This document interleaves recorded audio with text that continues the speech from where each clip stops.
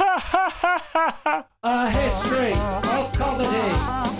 It's several objects. A history of comedy. Come and have a rummage in the archive. A history of comedy. It's several objects. A history of comedy. Come and have a rummage in the archive. Hello, welcome to another episode of A History of Comedy in Several Objects, a podcast from the University of Kent about the British stand-up comedy archive. In this podcast, we choose just one item from the archive and we talk about it in detail to sort of try and bring out what it tells us about the nature of stand-up comedy, how it's made, and indeed the history of the form. I'm Ollie Double. I'm joined by my colleague Elspeth Miller, and we are very much the Paul Daniels and Debbie McGee of comedy archiving. I know, obviously, Paul Daniels and Debbie McGee. Yeah. And actually, we talked about Debbie McGee on our our previous episode. Oh, I can't remember with that. Lynn Parker. Oh, okay. Because Debbie McGee performed at the first kind of Funny Women event in 2002. Yeah. Did, yeah. Paul Daniels didn't. No. Him not having been a funny woman. Yeah. But okay, so we're joined. We're very lucky in this episode to be joined by Matt Hoss, who you have a role in the podcast, don't you? Yes. Hello, listener. You might recognise me from the end of the podcast. I'm the guy that does the credits, and I'm also the guy that produces the podcast and edits out when everything goes wrong as well. So kind of a background role, but I'm very. It's a great privilege to be in the forefront for once. Finally get my limelight here. So. I also do like the fact that you addressed listener singular. There is only one listener to this podcast. Let's not pitch too high, Ollie. So okay. Well, what we thought for this episode was that you've before you worked on the podcast, you've worked in the stand-up comedy archive. Yeah, I was a student at the University of Kent. I did my BA and my Masters here, and throughout that time, the archive was established, and there was volunteer roles going, and I'm the biggest comedy nerd. Particularly in my friendship group. Well, my friend group. That's a singular. Is your friend the only listener to the podcast? Yeah. Well, me and Marco are very tight. But the thing is, I'm as soon as I came to the university, I fell in love with stand-up. In fact, the first I did drama joint honours with classics in my first degree, and in that intro week, I saw the 3 Half Pints do an introduction lecture, which I think you were introducing the first years, and I saw him perform, realised there was a master's in stand-up, I was like, that's what I want to do. So I focused on that for the next couple of years. I got very obsessed with stand-up, and then in my third year, I got involved with the stand-up archive. I think I started off at the Linda Smith lecture, because there was Mark Thomas wanted some information and he wanted some volunteers, so I think I stepped up to do that, mostly because I was a big fan of Mark Thomas, so I was like, I get to meet Mark Thomas if I do that, and I think it was unwritten, but I was like, I'm going to make it happen, so I got, and then I just did regular shifts volunteering, and that would involve listen to interviews and not a transcript, but kind of like a time coding interview, doing an analysis for it as well, and can I just pick up on that? So, Elspeth, can you tell us what that's for, what function that has when somebody makes notes on the content of, say, an audio recording within an archive? Yeah, so within the stand-up comedy archive collections, we've got a lot of AV material, which is basically audiovisual. Audiovisual, in case you don't sorry. know the lingo. Yeah. And that's basically fairly inaccessible to researchers if we don't have kind of a description, basically, of the content. Because they might see a title. So we might have, Mark Thomas interviewed by Ollie Double, but without knowing what you discussed in that interview, the researcher might not know if they'd find that useful to kind of come in and listen to. So we do ask volunteers to kind of summarise as one of their volunteer tasks. Doing audio summaries is really important, and so we don't kind of do transcripts. That would be quite time consuming. It's kind of like 7 hours to 1 hour of recording if you're an okay transcriber. Oh, man. But it can take longer. So we stick with summaries. I've transcribed quite a lot of my interviews, and I never do very, very rarely do a completely full verbatim transcript because it's just too long. But I do transcribe the vast majority of it, and then I keep notes on the other bits that I haven't transcribed. If there's a sentence which I know I'm not going to be able to quote, and I normally allow a day per interview, and a lot of those interviews aren't even an hour. No. That's hard work, because I remember when I did my master's dissertation, I'd be lucky if I did a sentence a day, to be honest. I'd be like, that'll be fine, I'll transcribe that. That's one day's work done. Student life. So that information, is that technically called metadata?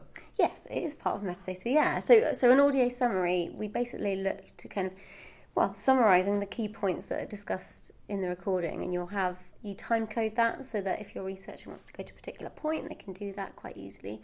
And once we've got that summary, we can load it to our catalogue, and that becomes part of the descriptive metadata, I guess, for that interview. So when a researcher comes to our catalogue, they might be searching for, I don't know, what might they be searching for? Breakfast, what they had for breakfast that morning. They might search breakfast, and then they'd come up with all these lovely interviews. They would search for their keywords, and obviously the point of the summary is to make sure that you're capturing those key points. You're not transcribing everything that's discussed, but you're kind of capturing the key points, the key people that are discussed, the key places. And you kind of have to think, you have to summarise with your kind of potential audience in mind, or as broad an audience as possible, by picking out the things that you want to include in the summary. So it's certainly not completely objective, because everyone would summarise differently. And the first couple of ones I did were a little bit wonky as well. Particularly when I was younger, I was a stickler for just not being economical with my words. I would literally just write out full sentences, and it wouldn't be that helpful. So you kind of learn to slim it down a bit. So, but it's about tagging and making sure people can find it okay. I think one of the things that it does that's quite interesting is, as a researcher, I mean, I've been sort of researching comedy for, makes me sound incredibly pompous, but I've been researching comedy for 30 years now. And, if you wanted to find a bit in a book before, you'd have to use the index. If there wasn't an index, that's it. You've just got to kind of flick through until you find it. And sometimes you may not even be looking in the right book. But now, quite often, a book will be, Google Books or something. And even if the whole book isn't available, it'll tell you at least the page references so you can slim it down. And it's just, when I used to record on audio cassette, not only was the sound quality really poor, but that would just be a bag of stuff of unknown content, if you see what I'm saying. Yeah. So metadata is great because it allows you to know what's in the bag of stuff and precisely where in the bag to find it. Exactly. Again, when I wrote my master's dissertation, I went through so many books, and there was points where I could remember where certain quotes were, and I was like, I just wish there was a Control F for real life, just find stuff instantly. Again, I mean, digitized newspaper archives are so much easier to search than. I mean, I remember looking through old copies of the Times when I was doing my PhD. Trying to find old reviews of Frankie Howard from, I don't know, the mid-20th century. And they would literally bring you a bound copy of the Times, as big as the Times is, a broadsheet style bound copy. And of course all the pages, because newsprint doesn't last that well, or the paper that it's printed on doesn't last that well. So, some of the pages would be torn and things. And it'd be really difficult. You couldn't take a copy of it, so there's nothing you could do. Now, with a few keystrokes, you can find... often a very good quality scan of the article. You can save it to your computer and you can print it off. So it's incredible how technology has helped scholars and researchers generally, to be able to access information. And of course, that's what we're hoping to do with the archive.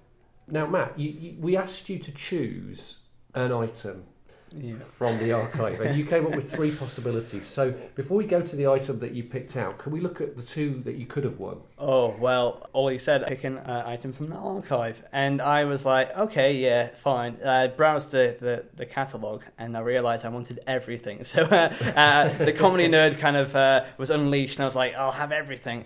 But the first item I kind of wanted to look at was Richard Herring materials, because I am a massive Richard Herring fan. In fact, maybe creepily so. But editing that Richard Herring episode was the greatest pleasure in my life. I felt I saluted it as I sent it off. But yes, I'm a big Richard Herring fan. In fact, slightly embarrassing, but I applied to be a mastermind recently, and one of my topics, my mastermind topics, would be the life and works of Richard Herring. So, and I'm pretty sure I could have won with that. But yeah, so I thought just looking at some of the print materials of Richard's. Or Mr. Herring's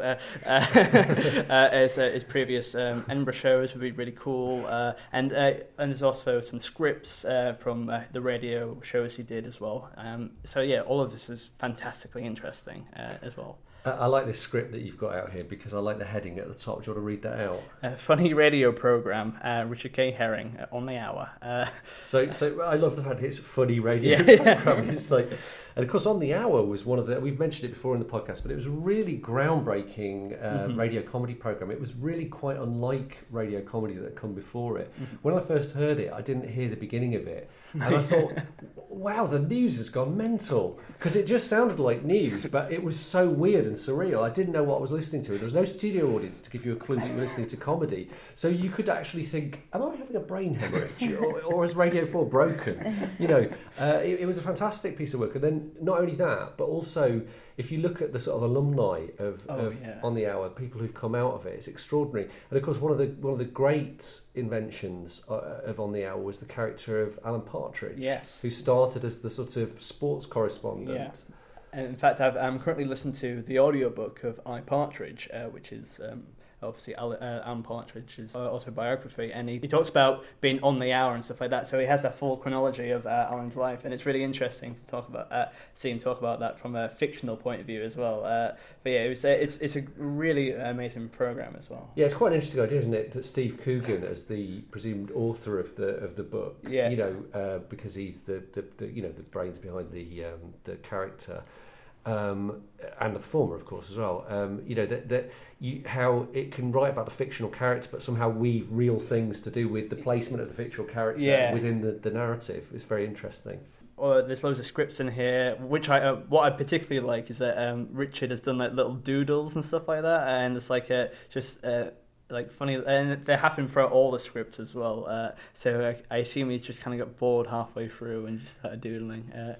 And it's quite nice because I know that some old music hall comics used to do the same. You know, often if they sign an autograph, they would do a little doodle self-portrait as well. I think George Robey did that. I think possibly Little Titch as well. I'm not sure if these are self-portraits, but certainly the one with the long hair and the earrings probably isn't. Yeah, I imagine not. But so there's some, and there's articles here as well, which is articles to do with On the Hour and radio highlights with them mentioned.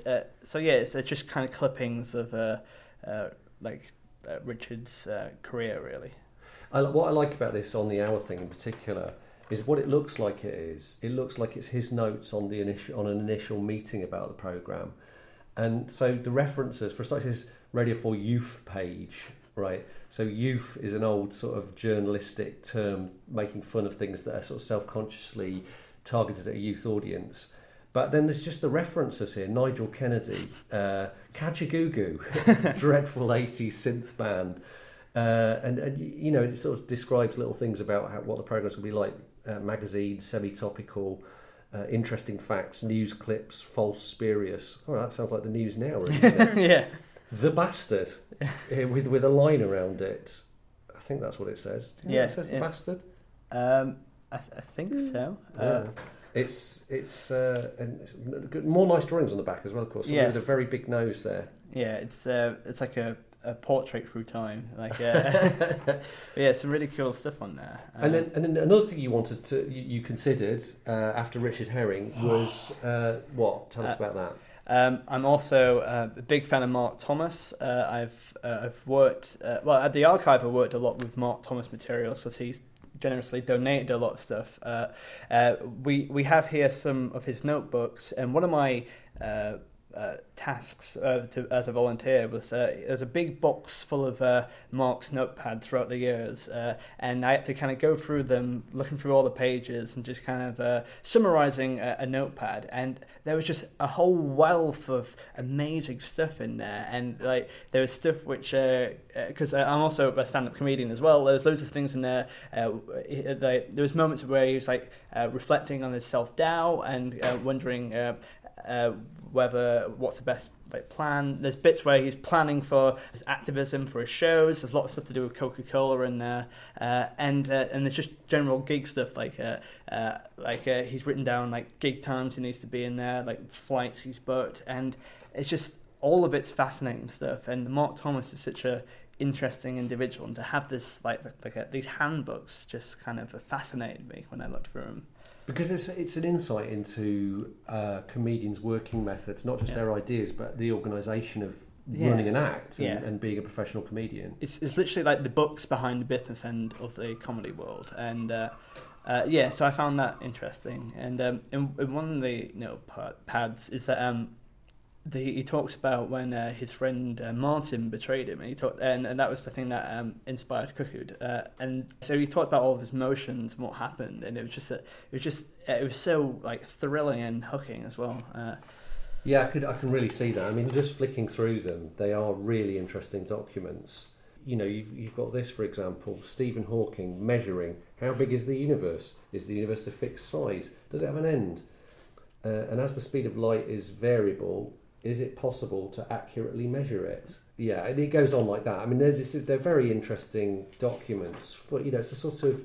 It must have been really difficult to try and make sense of these when you were looking through them. Yeah, luckily, as I say, I'm a big nerd, so I did kind of try and decipher what time periods they were kind of spanning, because some span for a couple of years, and for example, the one I'm holding in my hand, he hasn't finished it, but there's two sides to it. So there's one which is the right side up, but on the other side, at the opposite end, it's the other way, so he does it the other way around. So essentially, there's two books in here, essentially. And is that for a reason? I mean, is one side organisation, the other side ideas or something? I think it's more to do with it might be a fresh year. I think it's the similar kind of content. Okay. But on the other side, it's just kind of it's just starting again. Really, you might have, because you didn't want to waste a whole book. Maybe you just started on the other side and just worked that way, or maybe you just didn't realise it was full. Maybe you just picked it up the wrong way around. Who knows? But so for example, on here he's written down his Edinburgh Fringe dates and stuff like that, and his order numbers and stuff like that. I feel a little bit rude looking through the private stuff, but. And like in some of the archive materials, it's like old phone numbers and stuff like that of like famous people as well. The stalker man in me is tempted to kind of ring him up just to see if it's still working, but obviously we would call the police if you started ringing random famous people. Well, it wouldn't be the first time. There's a little thing called a restraining order.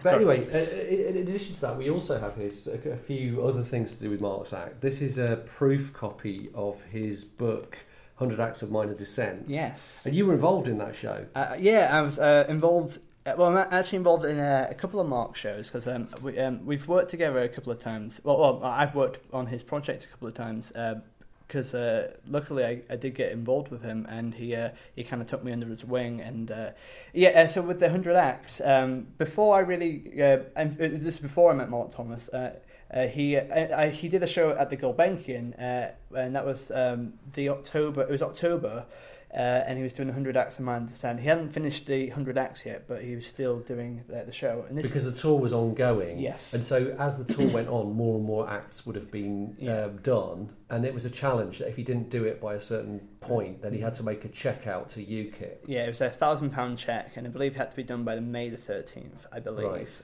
2014. Right. I think, but don't quote me on that. But so he had to do that, and so I saw in October time. But he still did like 90 minutes of material, because it was about the ideas behind the show, and he still had lots of anecdotes of everything.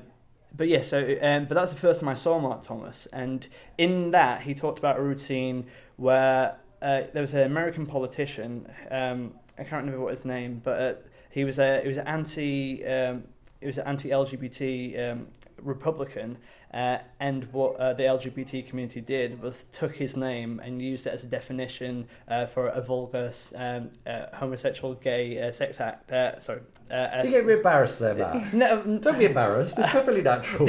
It's like talking to my parents, but it's perfectly natural. Birds and the bees. It was an act of love between people of the same sex. There we go. Wicked. You can be my editor.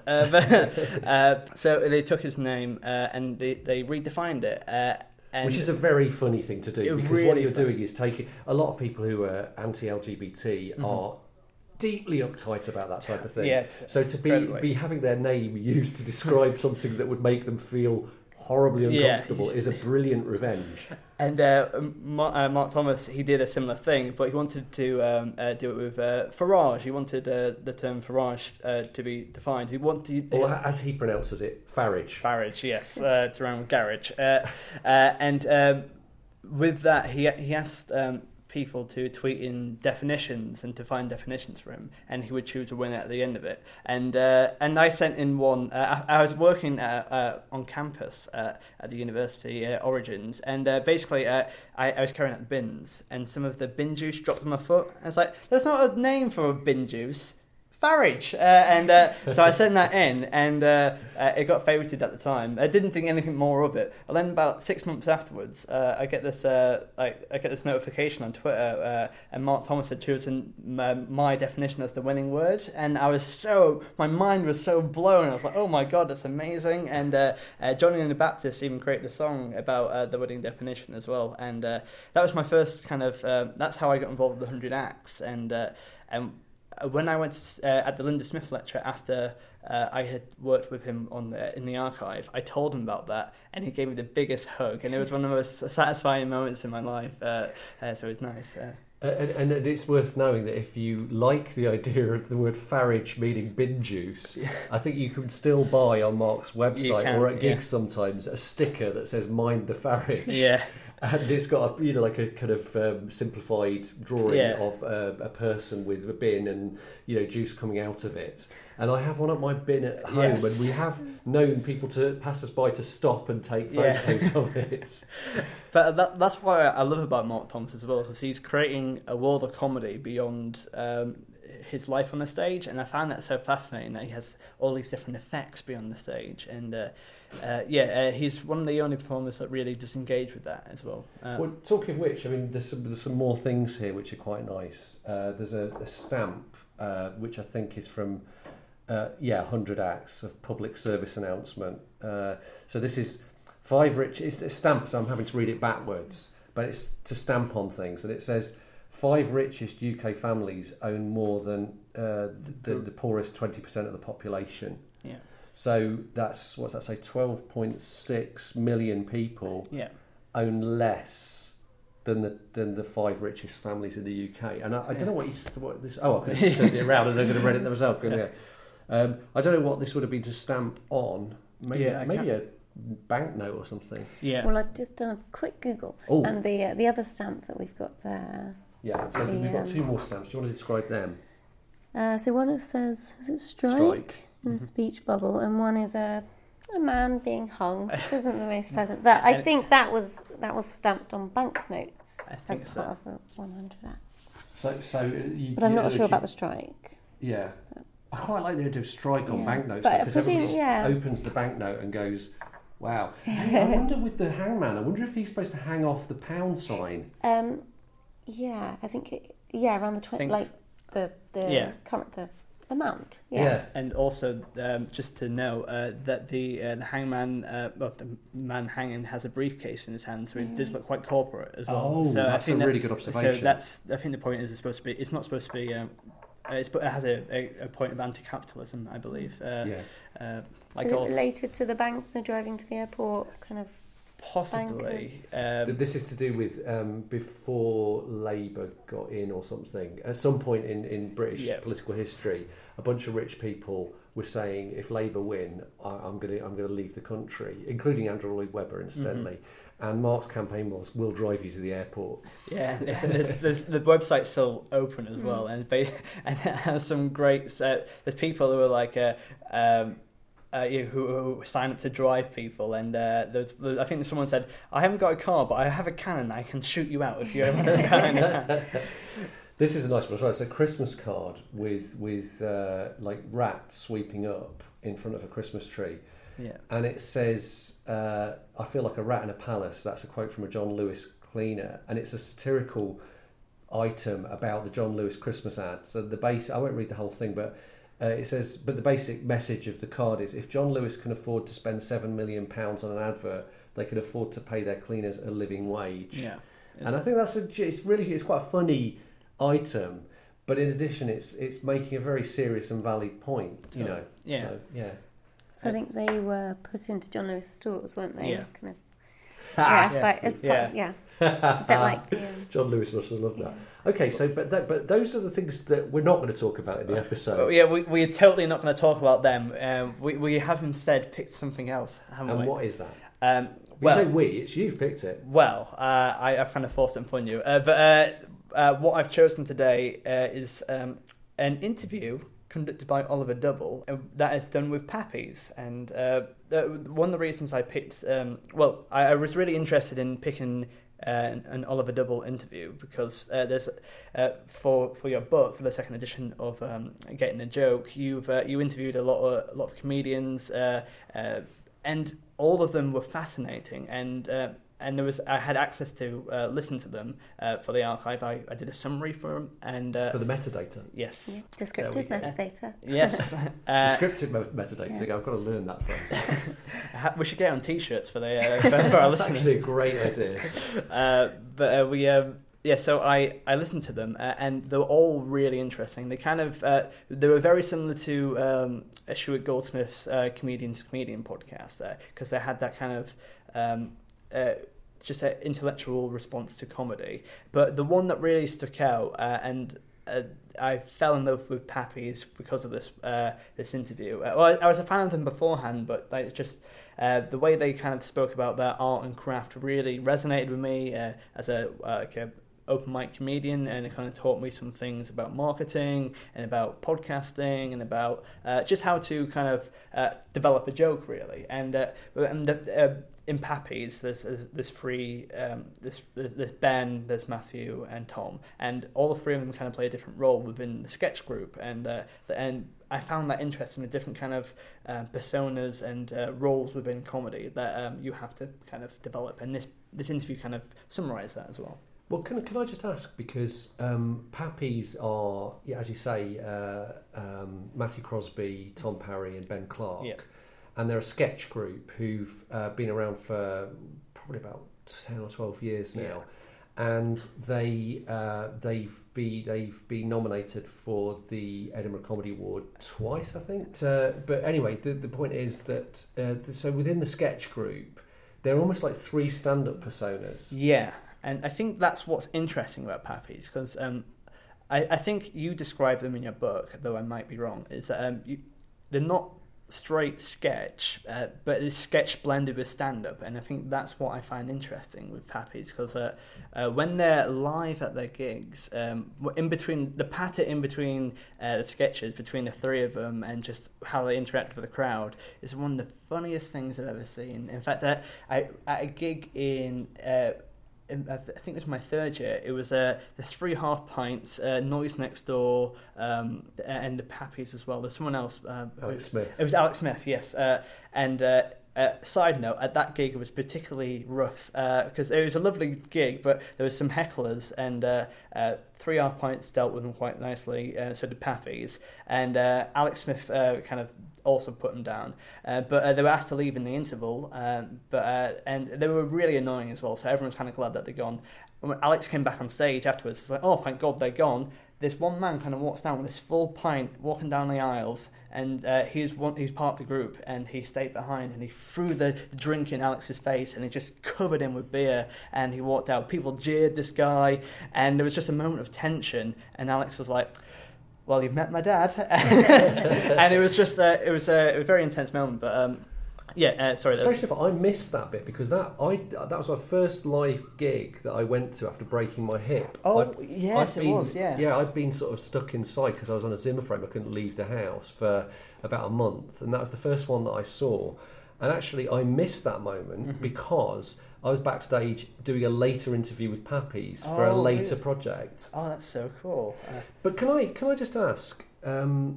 You've listened. I mean, these were not unlike Stu Goldsmith. These weren't recorded to be aired. Yeah, they were recorded just for me, for to have interesting information about how comedians work and so on. And so in a way that it's almost like a private conversation. Yeah. So what was it? What was it like, sort of listening back to a private conversation from the past with other people? Well, particularly with Pappy's, though they do this on Stuart Goldsmith, because I had only seen them perform, and when they're performing, they're on fire, they're vibrant and they're performative. But in this conversation, they're obviously just they're acting like a normal human, because it was in a restaurant kind of setting, and they were just talking intellectually about their craft, and it was fascinating because they weren't being performative. They were still as vibrant as they were, but not on stage. You know what I mean? But they were toned down, just speaking normally. And because I love Tom Parry a lot, but hearing him discuss so matter-of-factly about comedy was just very inspirational as well. So it was. But to kind of answer the question, it was it did ring a lot like a ComCom episode because of the matter of fact you were interviewing comedians about comedy. But it did feel kind of, well, whenever I do work in the archive, it as I mentioned earlier, it's a little strange kind of listening to like private stuff or looking through Mark's private books and materials which people would probably never have thought people would look at. So it is strange to kind of be kind of a voyeur in that way. Can I pick up on that? Because there is some material that won't be available publicly within the archive. Yeah, not too much, but there is. So the first thing that comes to mind is the Funny Women collection. So there's a fair amount in that which would be closed for quite a long time because of data protection reasons, really. So you've got people's kind of submission forms to when they're entering the competition, which has got kind of addresses and personal details. Of course, yeah. So they won't be open for a very long time. And even the judging forms are kind of partially closed, really. The kind of the access to those is only with permission from the depositor. But within other collections, I mean, some of these notebooks, actually, they're kind of restricted in a way in that they, as you said earlier, they do have personal kind of data within them. So if anybody requested them before we kind of provided that, the material in the reading room, we'd look through it and assess kind of what sort of personal details are in them. And depending on the record itself, we'd either create a surrogate copy by kind of getting rid of kind of personal details and providing access not to the original but to a copy, or we would allow people to look at material but with very strict restrictions on what they can do. And there's strict restrictions anyway because of kind of copyright restrictions anyway. But they wouldn't be allowed to take photographs, for example, or notes on a particular... If it's got people's contact details in, they wouldn't be able to kind of take those notes down, for example. And it's worth really emphasising that because there may be potential future depositors listening. Yeah, and actually that's so when we get any new collections in, what we ask depositors to do is sign a deposit agreement, and that lets them determine whether, well, lots of things. It lets them determine whether they're gifting the material or whether they're loaning it. It lets them determine if they're keeping their copyrights and intellectual property rights, which most people do, for obvious reasons. But we do need them to kind of declare that because obviously, again, copyright lasts a very long time, 70 years after the death of the copyright holder. Although we're all around at the moment, obviously the idea of the archive is that we keep the material for a very long time. So archivist colleagues in the future will need to kind of be able to trace copyright holders. And it also the deposit agreement also lets them determine whether there's any access restrictions. So it's completely up to our depositors what sort of conditions of access they put on their material. And for the depositors for the stand-up comedy archive, we haven't really had any restrictions apart from those within the Funny Women collection and those which we've imposed because of other data protection issues. There's some restrictions in that people don't want material made available online. So some depositors only want people to come into the reading room to look at their material. But otherwise, there's no kind of closed material. But that is an option open to people. Yeah. But what we're balancing there is the desire to make the material as freely available as possible, because we want people to use it. We want people to come into the archive. And that could be anybody. It could be students. It could be academics doing research. It could be ordinary members of the public who are just interested in comedy. It could be comedians who are interested perhaps in finding out about somebody who influenced them and to have a quick glimpse at how other comedians have worked, for example. So we want that, but at the same time we don't want to sort of abuse the material. We have a great responsibility to to protect people's stuff. Yeah. Yep. And any restriction that is put on the material, in terms of if we're talking about access and free access, will need to have an end date. Yeah. So obviously anything that comes under data protection has an end date. But any other restriction, a depositor might want people not to access their diaries, for example, and that's fine, and we can close those diaries. But again, it will need to have an end date. So that, again, people in 30, 40 years' time know whether they can provide access to that material yet or not. So. Great stuff. Yeah. I wanted to go back to this thing about listening to the conversation that I had with Pappy in this interview. Do you think that you could, because they spoke, I think it was in that interview that they spoke about the idea that they have slightly different personas within their podcast than they do in their act. Do you think that the people you heard speaking, that you could see any hint of their stage personas in the way that they spoke?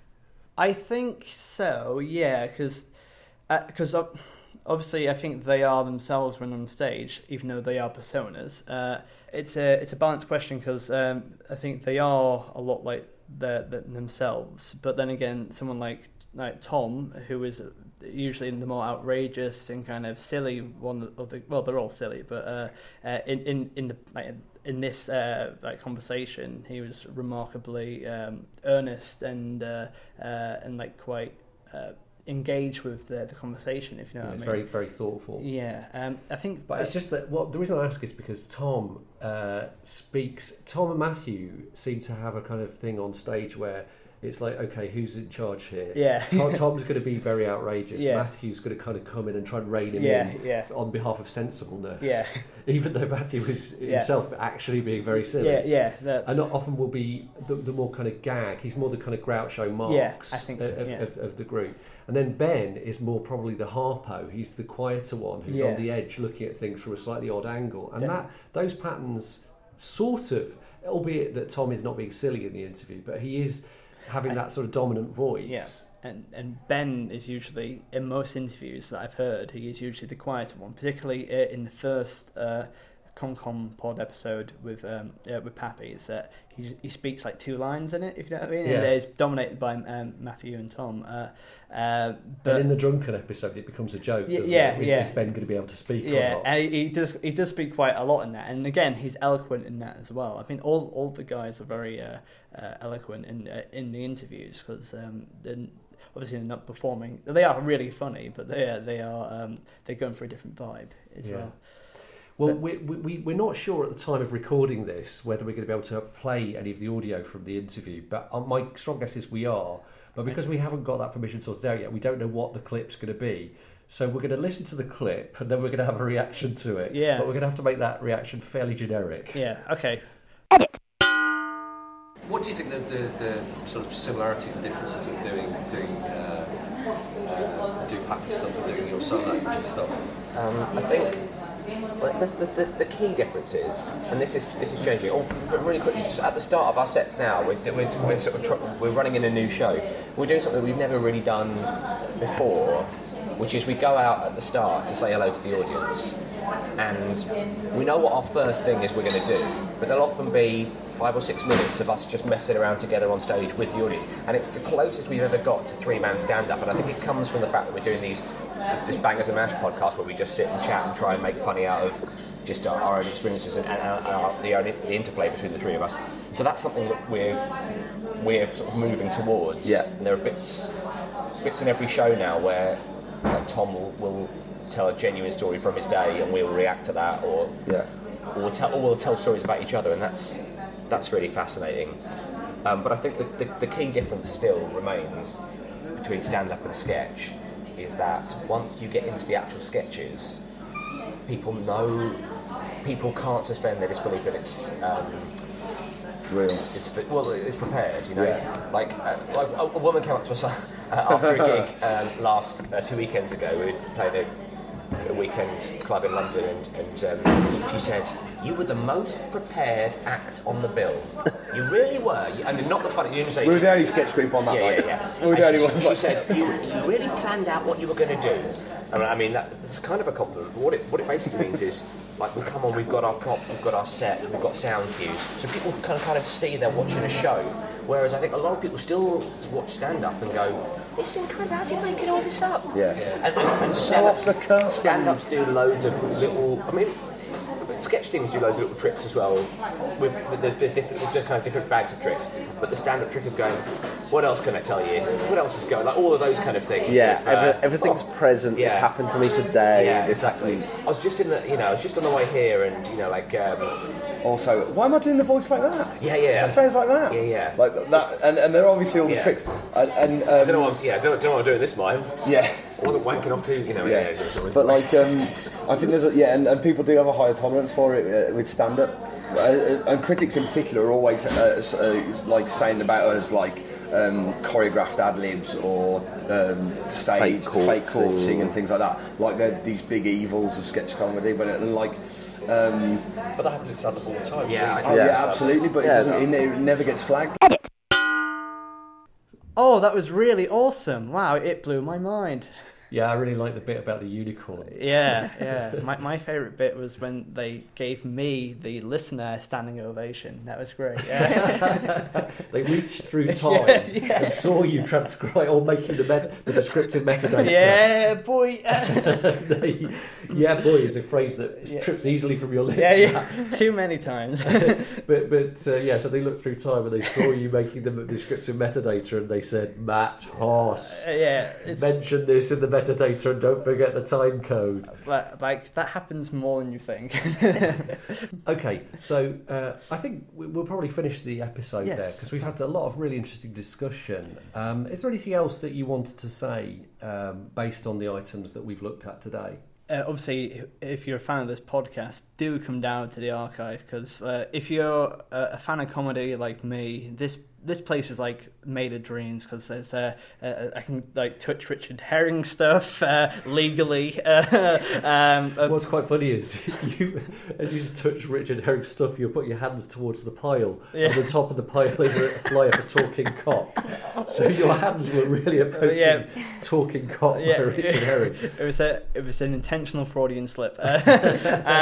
I've come across very bad in this episode, but but like I do urge people to come along and see it, because like it's fascinating, and I say like the reason the archive collects all this stuff is so people can kind of look at it, and there's so many interesting articles and artifacts, and it's one of my favourite places to come, and as a university student, it was one of my favourite things to do every week. So please come down and have a look. Talking of which, this podcast isn't just about us talking to you about stuff, it's also about you getting involved directly.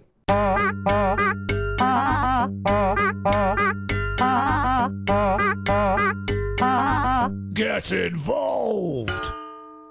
There are various ways that you can get involved in this podcast, but first of all, you'll need to know how to contact us. You can email us via standup@kent.ac.uk. That's standup, all one word, no hyphen, @kent.ac.uk.